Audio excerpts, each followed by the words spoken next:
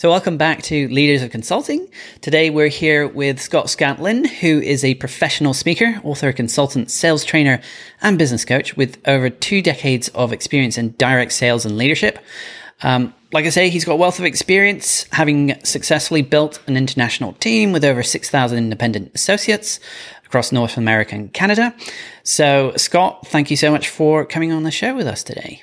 Yeah, Jonathan, thanks for having me. Excited to be here with you today. Excited to talk to your audience and just share some of the things I've picked up over the years and see if we can benefit the audience today with some of what we have to share with my book and other things. So, absolutely. So there's definitely a lot to dive into. I thought we could start off with something we were just briefly talking about earlier, which was, I mentioned a conversation I recently had with someone who is struggling to keep up with technological change. So they usually did their work in person. They would run workshops, but they were finding it a little bit difficult to keep up with the new, virtual whiteboarding, all these different tools, which is quite relevant to a book you wrote called The Relevance Gap. So can you tell us a little bit about what approaches you advocate for when it comes to staying relevant?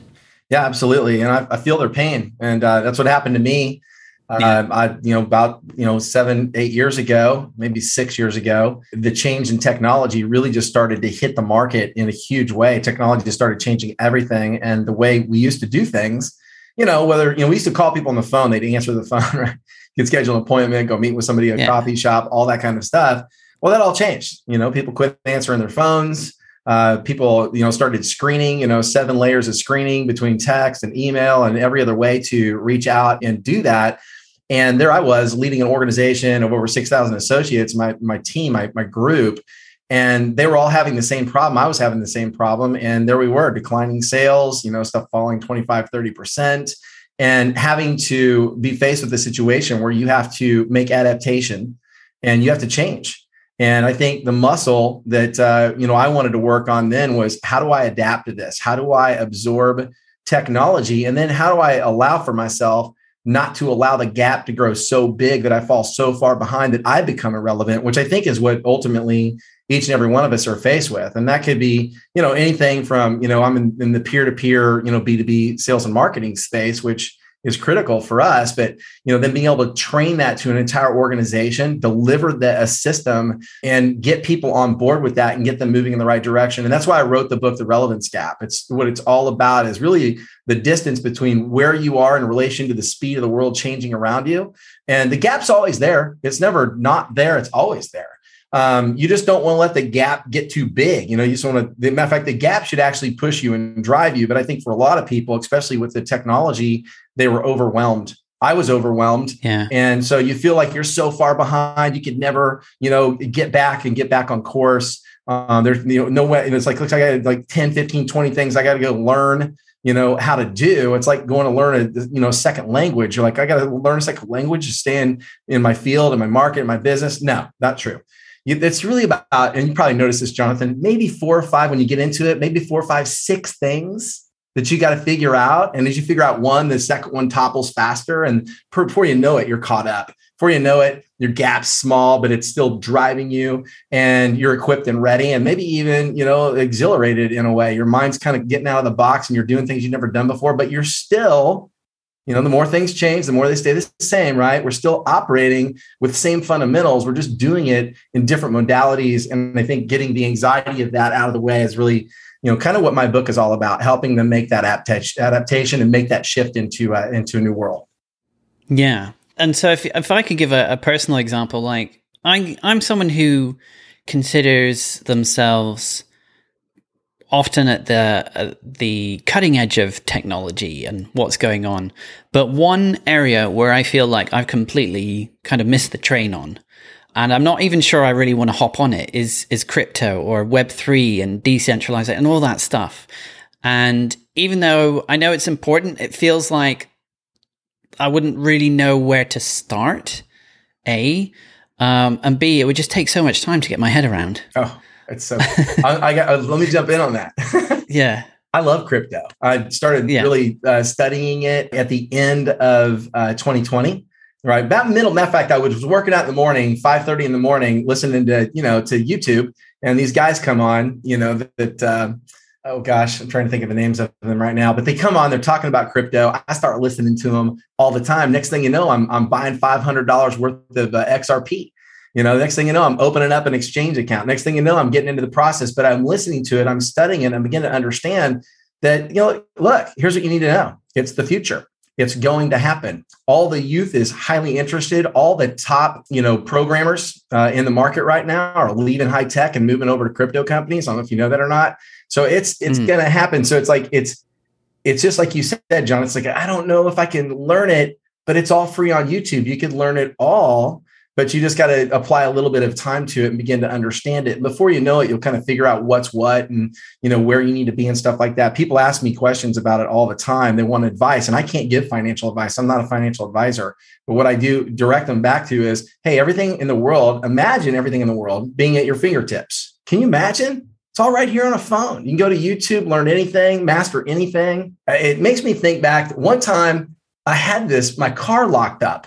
My charger, it locked up, the shifter locked. I couldn't move it. Went and jumped on YouTube, found out what was going on, actually did the work myself, replaced the little piece that was locking up that thing and fixed it by watching a YouTube video. Now, if I can do that watching a YouTube video, I can learn about crypto. I can learn about any other thing I need to master in terms of my business. So yeah, absolutely. Yeah, it is pretty incredible just to think like how far we've come in terms of just being able to access any kind of information, and just about every single minute problem that you have is a Google search away. It's one of those things that you think, it really should be taught in school, like how to Google things properly, how to Google things really well. I love that. And you're right. I think it's amazing that everything we need to know or things that we need to learn, we can go access at our fingertips and go apply. Whether that's personal development, whether that's technology, whether that's sales and marketing, whether that's top, consultants in the market, right? I mean, imagine is in the consulting world, having your expertise on YouTube and having a YouTube channel, I think, which is another adaptation. I know I've been working on it myself personally over the last couple of years, developing a YouTube channel, and I'm not really even that great at it yet, but I got started. I got it going. I'm working at it. I'm learning a lot of things I don't want to do that need to be done inside of there. I mean, of course, you can always staff your weaknesses, right? But to be successful in anything and to stay relevant, you got to get started. And so figuring out what that is. And I think whether that's, again, you don't wake up 10 years from now and like, oh my gosh, I watched crypto go from 600 billion to $2 trillion in less than 6 months. So I get that. Yeah. That's a clue. It's like, oh, I need to know about that. Or Web3, I need to know about that. Or non-fungible tokens, I need to know about that. That's a whole thing. Matter of fact, Walmart's developing a non-fungible token right now. Walmart, so the challenge, I think, Jonathan, is that we don't allow ourselves to fall behind so far that we become irrelevant. We have to stay mindful of the changes and adaptations, and then block some time, invest a little bit of block time into, your muscle called adaptation, and kind of get a feel for where you need to be going, and then do the work, and it'll all take care of itself. Yeah. Yeah. And going back to that situation that you described where, you're managing that team of, 6,000 associates, and all of a sudden you found that you were falling behind, you weren't hitting your targets and so on. Can you tell us a bit more about how you, or what you did to turn that situation around and what it really took? Yeah. So the first thing that we needed to do was we needed to get people back into a culture, because the culture before was, for us anyways, was meeting at locations, having events, things of that nature. And that was still going on, but it was falling off. People were falling away from those modalities. And it was becoming challenging to get people trained, to get them and not only trained, but also get them into production. And so one of the things that we had been experimenting with, and this is way before, Zoom had really come on to the scene, is we've been using Zoom, which we're on right now, right? But we've been using Zoom. I've been using Zoom for probably 6 years, maybe 5 years before COVID hit. So I knew about it. I was using it. I was actually watching another organization that was using it in a very powerful way, organizing, collaborating, and driving leadership and driving production. And so that was our first step, was, utilizing a different modality of meeting, right? An online system of meeting. And so we started driving that. The other thing that we needed to do was get people into, active, work. And, one of the things in one of the books I'm going to bring up here in just a few minutes, is because you asked me about a few books, was The 4 Disciplines of Execution by Covey. I don't know if you've ever read it before. An amazing book, but really a way for me to, effectively track what we call base lead measures and high impact lead measures, which are the activities that needed to be conducted with new modalities that we needed to learn to be efficient. And so we started figuring out what some of those modalities were. And then we designed some lead measures, what we call base lead measures, which is, attempts, contacts, exposures, and engagements, right? The thing that creates an actual prospect that's a qualified buyer that may buy from you or might become a raving fan or become some type of a partnership or whatever it might be. But we need to figure out what that was. And then we also needed to figure out what the high impact lead measure was going to be. High impact lead measure before, 3 years ago or 4 years ago or so was, location, event, hotel, stuff like that, right? That's where all that took place. Then all of a sudden, in 2020, of March of 2020, all that changed, but it's already changing. People were falling away and becoming automated is what was happening. And so automation was becoming a challenge, for us. But automation was also the thing I needed to learn and how to work and how to apply that, but bring them back into, so that's what we studied. We started studying what those base lead measures were, what the high impact lead measure was going to be. And then we started driving that with the organization and with the team, and that could have been social media, instant messaging, right? So many different platforms, phone calls, still outbound phone calls in cold markets like B2B, where, everybody feels like it's a cold market, but really it's not a cold market because we're calling on a very specific individual, right? Like a human resource director and benefit sales, for example, someone with great influence, a person has the same characteristics as, the other HR directors that we're calling on. So they're all the same. They have a job. They're appointed to do a specific thing. And so we're calling on them, but we need to be able to reach out to them and then meet with them because, for example, they don't, COVID, for example, you couldn't come into an office and meet with somebody. You had to meet with them on Zoom. You had to meet with them online. You had to get the call. You had to win the appointment. You had to make the presentation on Zoom. You had to follow up, and then, of course, win the enrollment. And then the enrollment wouldn't even necessarily be in person. Might be online, full electronic enrollment platform. That all changed. We used to go into locations, do presentations, walk out with apps in hand, explain to the customer how to use the service. And now that's all automated. So, so that's what I'm saying, I think, is that automation really kind of changed the game, and we had to position ourselves on that. And then we had to figure out through the 4 disciplines of execution, base lead measures and high impact lead measures, what those things were so we could drive that in our marketing. And we made all the adaptations, we made all the changes, and our company it was crazy because I watched Legal Shield, for example, do the same thing. I got to participate in that entire shift over the last 2 years as a network vice president over 10 states, working with 16 other network vice presidents in a collaborative move to make all of that happen with the company as they were introducing new tools and systems as well and changing with the times, moving from just a card that they got in the mail and a phone call to an actual app that's on their phone, that's how people use the services now, right? So all of those shifts, all of those changes, and those are the types of things I was faced with. We made those changes. We made the adaptations. We survived. We're growing, and again, we're building bigger companies that way. Yeah. So I'm curious. You mentioned that transition from what was mostly done in person, that whole sales process, to one that was more virtual. Do you find that, given the choice between the two, doing things in person rather than virtual, do you find a preference for one over the other? Or do you I'm curious, or is it context dependent? Yeah, no, I think so. I enjoy meeting in person more, but my preference, because time and speed, would be, particularly in the B2B space, for example, is going to be virtual. Virtual is faster, at least for the initial meetings, right? We might need to get into meeting where we're all in one place. But here's the problem. The problem is we're not all in one place anymore. Matter of fact, a lot of companies are working, from remote work, right? So work from home. That's the big challenge. And so I might need to meet with, 6 different decision makers or, 4 different decision makers that are part of, a team that's going to make a decision on whether they're going to bring a benefit in or not, or whether they're going to offer, take us on as consulting or whatever that might be. And those 4 people are never in the same place. And because the world and the modalities have changed and people have become accustomed to those things, then I'm probably going to be better off booking virtual meetings initially and then booking physical meetings when I can. I'd say I enjoy physical meetings better, but virtual is smarter and it's the way of the world. And so I'm leaning more towards virtual meetings. That's what I'm doing. Yeah, it's interesting. I have a friend who works for Bain, and he's very adamant that the whole virtual work environment is not going to continue and that everything's going to go back to being in person.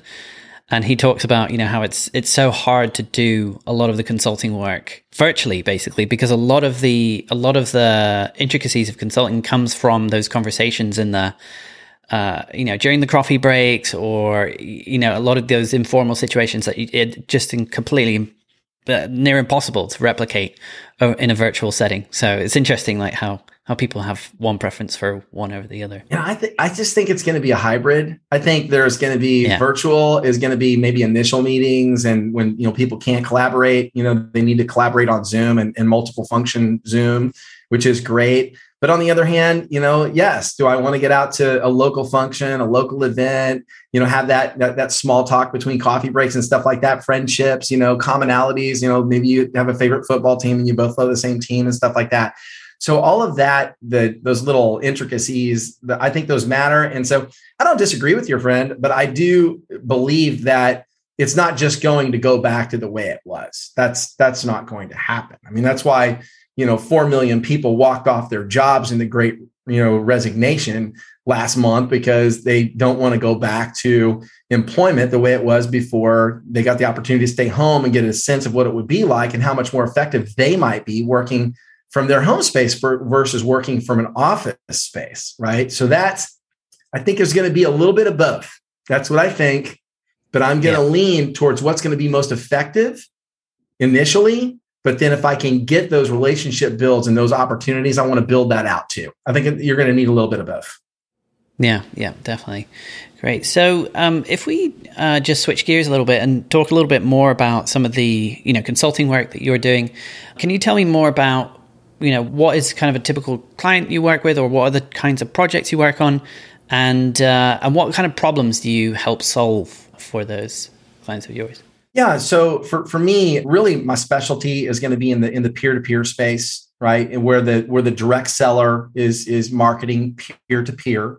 And then also in the B2B space. I've operated in both of those spaces for a long time. That's my specialty. That's my strong area. My book goes into way more things than that. We can talk about emotional intelligence reprogramming, biohacking. I mean, I get into some pretty in-depth adaptations, if you will, right, as we move into 21st century, because I'm very much involved in personal development. And I believe that organizations need to take personal development on. But when it comes to, an ideal client for me, I'm really looking for peer-to-peer. I'm looking for B2B space organizations. That's where I'm going to be able to be the most effective, in helping with them. Now, the problems that I see are the same problems that we're talking about right now. Is just opinions. We go into an organization, it's a sales and marketing organization. It's a peer-to-peer organization. Maybe they're selling real estate, maybe they're selling insurance, maybe they're selling cars, whatever it might be. Or a B2B space where you got, guys that have been doing B2B sales and big ticket items for 20, 30 years. They have a certain way they do things, and they don't believe that these other modalities are gonna work. Matter of fact, they push away, and they you're almost like the enemy walking into the camp, right? Because you're coming in, but those are the areas that I see, and the big problem that I see a lot of them have is they don't have some systems or some tools that are going to be really efficient for them, and then they don't necessarily even know how to operate in that space. And there's some guys in there that do, and they're eager and they want to learn and they want to expand and they want to do these types of things. So if you can feed them the tools and give them the skills and the techniques. And, one of the kind of unique things that I try to introduce is another company that I work with called Rapid Funnel. And so Rapid Funnel is a peer-to-peer authentic marketing app. It's an app on your phone. It's a CRM, right? It's a capture. And where the rep, the executive, the sales professional, maybe even somebody that isn't even in the sales department for your company has this app on their phone. And with that app, they can add contacts, they can share information by sending a video or sending out a survey or putting them into a campaign. For example, if they know they're going to be put into a campaign to receive some information via email over a period of time. And that can all happen within seconds, and it can be managed and it can be delivered on. So often, a lot of the companies that we do work with, their CRM system, they may have a big CRM system like Salesforce, which honestly is somewhat confusing, I think, for a lot of people. It's kind of hard to manage. There's different ones out there like Less Annoying CRM, which is a great one, by the way. It's only $10 a month and great name. Super easy to use. It's the best one out there, but simple, right? I'm looking for simple. And the CRM with Rapid Funnel, with the app, all of it right in the palm of your hand, is someone who really doesn't even have a background or experience in sharing information, but knows what the company does, can quickly add somebody into that app, send them a video, send them a survey, send them an invite to an event, follow up with them, and have a system of follow-up and conversation going on that makes everybody in the company now an active participant in delivering on what this company or what this product offers to the marketplace. And it's something everybody can do.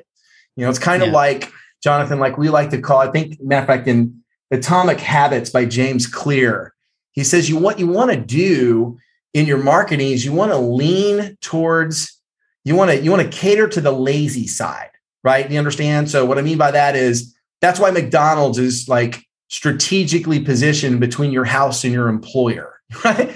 Because like you're on your way to work and I'm just going to swing in for my coffee, my egg McMuffin and my hash brown, right? Instead of driving 4 more blocks over to the nutrition club, right? And get something healthy, right? Yeah. But it just catered to the lazy side. But see, here's the deal. If everybody can do it, they'll do it. And so I think that you need simplicity, Less Annoying CRM, simplicity, Rapid Funnel, an app in your hand. It's a marketing app. It's got everything all right in the palm of your hand, simple, easy. And so we drive that and we drive that with companies. And we also drive that with consultants, trainers, and coaches, or coaches, trainers, and consultants, what we call CTC. And this might be like, I'll just give you an example. We got one organization. This guy is a notary and he's in notary business. He's got a YouTube channel. He's got like 100,000 followers and he's got subscribers. He got a Kajabi, training program that's all put together. Well, he's recently brought on the Rapid Funnel app, and now that's being marketed to, his group. And they're all jumping on board with this app. And now they've got a peer-to-peer marketing app system, not just a great training through Kajabi. So now they're just taking it to new levels. And so, that's what we do. I think that tool's fantastic. I think that's something that's a game changer. And it's been a game changer for us. It's been a game changer for Legal Shield. It's been a game changer. We just built that app out for another organization I've been working with that's global. And they're going to take it global, which is pretty cool. So, yeah, it's interesting. When you started speaking about that, and you mentioned those situations that you come into where you might have a sales team that's been doing this big ticket sales process and it's something they've honed and you come in and they're kind of like, oh, why do we have to change things? Everything's been working, but obviously they need to change, times change, people need to adapt with that. And so I'm curious about, how you overcome that resistance. But I think you kind of explain some of that. You make sure that the solution you provide is really simple. It makes people's lives easier, and it just helps them achieve better outcomes. Is there anything else that you would add to that? I would say that, obviously not everybody in the group is going to be on board with it right away, but when they see it working, then they will come around. And not to alienate in any way, we don't try to do that. Another book I'm a big fan of is Virtual Selling by Jeb Blunt. Don't know if you've ever read it before or not. Phenomenal. Jeb gets into all the details of how to deliver a technology approach. This modalities have changed and how you go into organizations and, that you got the guy there that's been doing it 20 years and he doesn't want you to be there. He doesn't want to change the system, right? He's adverse to it. But the problem is that's holding your whole company back, because it's like, it's the law of the bad apple, John Maxwell talks about in the, 20 or 17 indisputable laws of teamwork.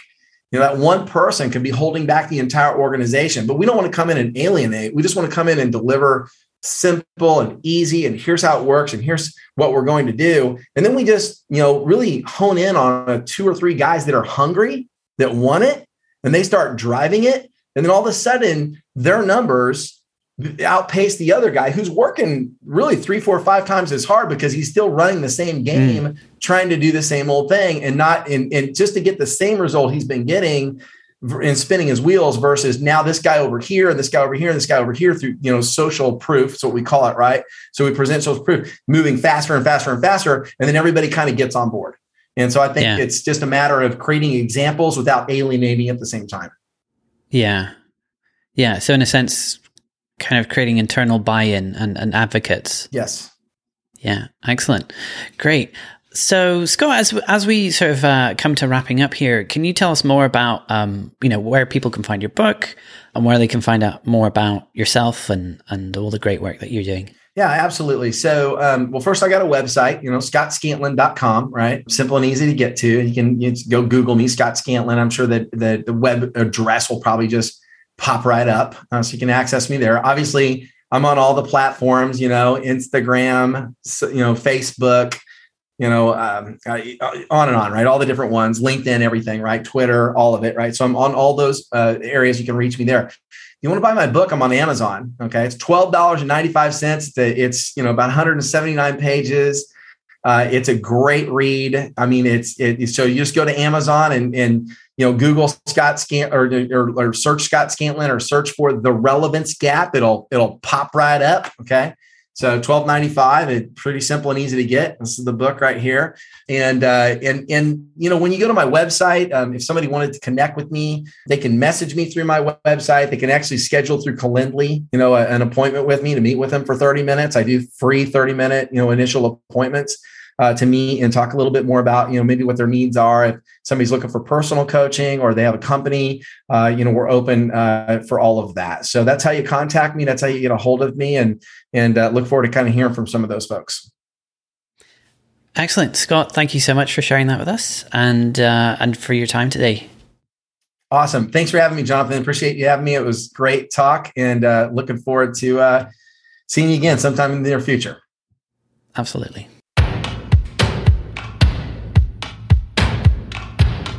Have you ever wondered what it takes to launch a podcast for your own consultancy? If so, you'll definitely want to tune into our sister show, Podcasting for Consultants, which shares our whole playbook on exactly how to launch a revenue-generating podcast. In order to tune in, all you have to do is search for Podcasting for Consultants on your favorite podcast player. Alternatively, you can also find it on our website at podcastingforconsultants.net.